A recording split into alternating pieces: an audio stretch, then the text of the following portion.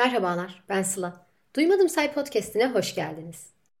Bir önceki bölümü yayınladıktan sonra çevremden gelen tepkiler beni bir hayli mutlu etti. Ve yine bir önceki bölümün sonunda söylediğim gibi ceza hukukunun teorisinden söz ettiğimizde her hukukçunun bir kere dahi olsa adını andığı bir isimden bahsetmek istiyorum bugün. Elimden geldiğince de fikrini aktarmak ve biraz olsun Cesare Beccaria'yı hatırlamak.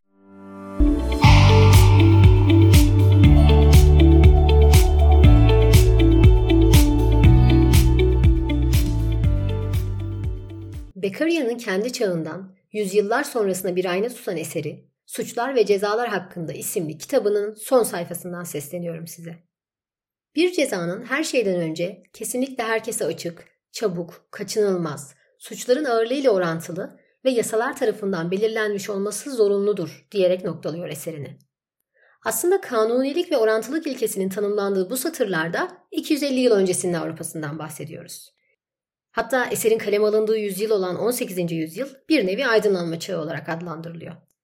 Aydınlanma çağı da fikir akımlarını, insanların eşit olma düşüncesini, demokrasiyi, insan hakları ve özgürlüklerini de güçlendiriyor haliyle.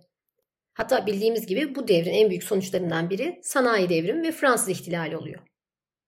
Her ne kadar aydınlanma çağı bu kavramları desteklemiş, beslemiş olsa da yine de Beccaria, kilisenin ve dogmatik düşüncenin egemen olduğu bir dönemde yetişmiş bir hukukçu.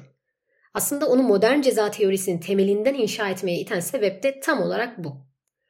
Bu nedenle ceza hukukunun temelini atan bu eserin 250 yıl öncesinin Avrupa'sında kaleme alınmış olması atlanmaması gereken bir detay fikrimce.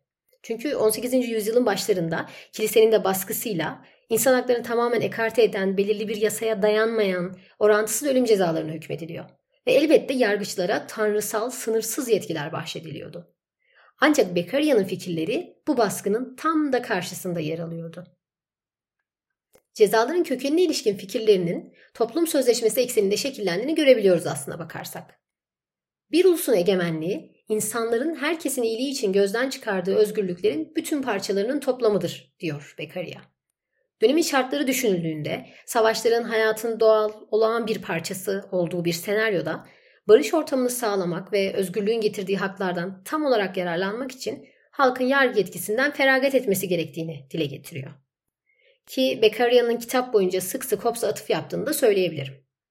Her ne kadar Hobbes'a katılsa da insanların haklarından yalnızca egemenin ceza verme hakkını oluşturan kısmını bir güce devrettiklerini, yani tabiri caizse salt yargı yetkisini gözden çıkardıklarını söylüyor. Ve fikrimce kuvvetler ayrılığı kavramına, ilkesine bir nevi selam veriyor bu noktada.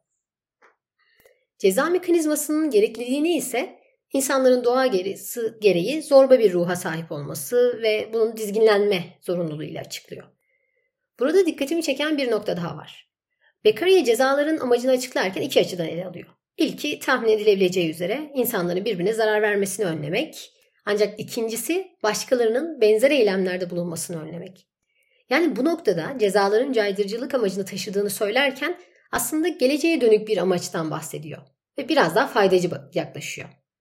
Bu detaya bir makale daha rastlamıştım. Makalenin linkini açıklama kısmında paylaşacağım sizlerle daha detaylı bir bilgi için.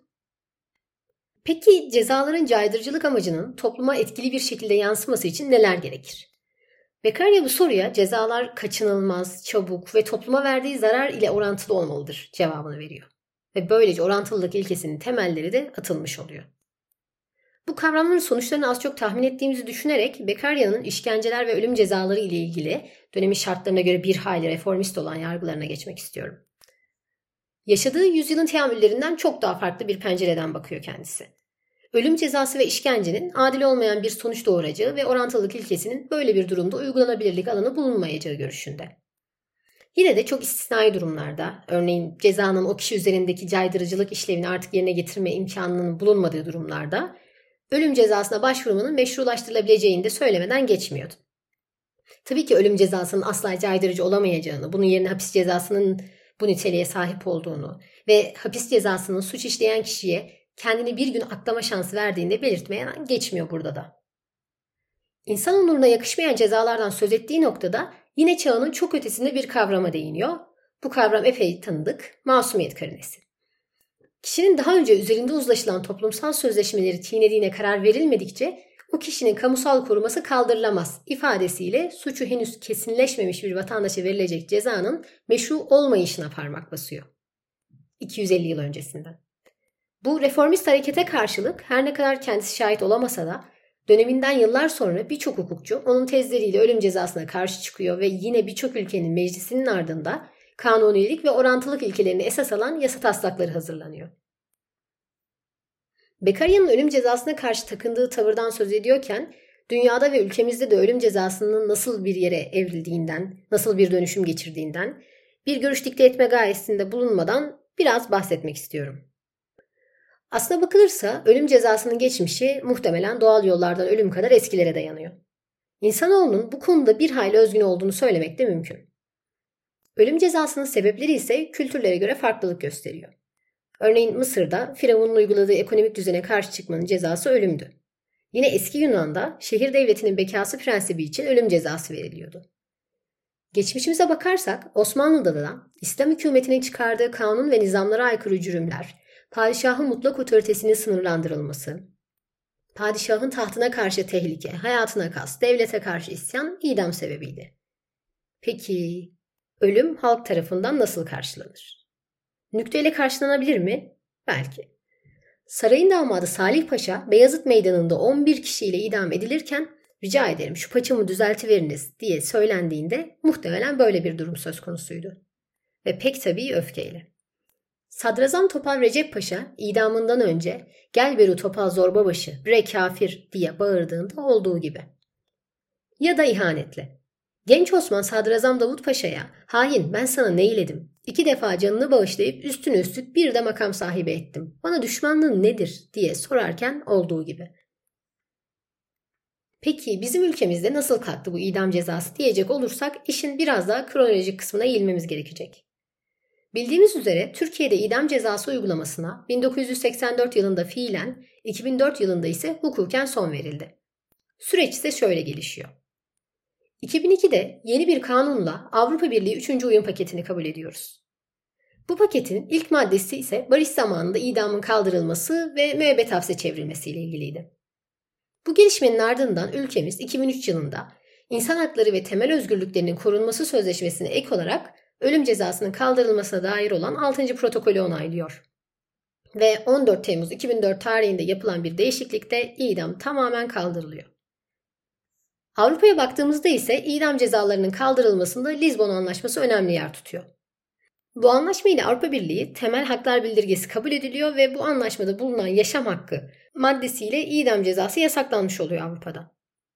Neticeten insanoğlu yıllar içinde ölüm cezasının adil ve caydırıcı nitelikte olmadığını, vatandaşı cezalara karşı daha da duyarsız hale getirdiğini mantıklı bir zemine oturtarak somut adımlar atmış. Protokoller imzalamış, bildirgeler yayınlamış, kanunlar çıkarmış. Suçların ölüm cezasıyla önlenemeyeceği fikrini benimsedikçe de suç nasıl önlenir o zaman sorusunu sormaya başlamış. Dünyadaki modern ceza kanunları bu soruya tatmin edici cevaplar veriyor elbette. Ancak ben yine başladığımız noktaya Beccaria'ya dönmek istiyorum. Bırakın bilimin ışıkları özgürlükle birlikte olsun diyerek suç işleme güdüsünün ancak eğitimin yaygınlaştırılması ile güvenilir ve kalıcı bir çözüme ulaşacağını vurgulayan cümlesine. Elbette kendisi birçok hukukçuya ve birçok yasaya öncü olduğu kadar Kant'ın, Hegel'in, meslektaşlarının ve birçok devlet adamının ciddi eleştirilerini de ağırladı. Ancak hukuku ve yasa yapmayı, hatta tabiri caizse iyi bir yasa yaratmayı bir sanat olarak gören Beccaria'nın yüzyıllar öncesinden bugünkü ceza hukuku teorisinin temellerini attığı yadsınamaz bir gerçek. Nitekim kendisinin de söylediği gibi yaşamla ilgili bütün iyiliklerin ve kötülüklerin hesabını yaparak insanları olabildiğince mutluluğun en yüksek düzeyine, mutsuzluğun ise en alt düzeyine göre yönetmek sanatı olmuştur hukuk.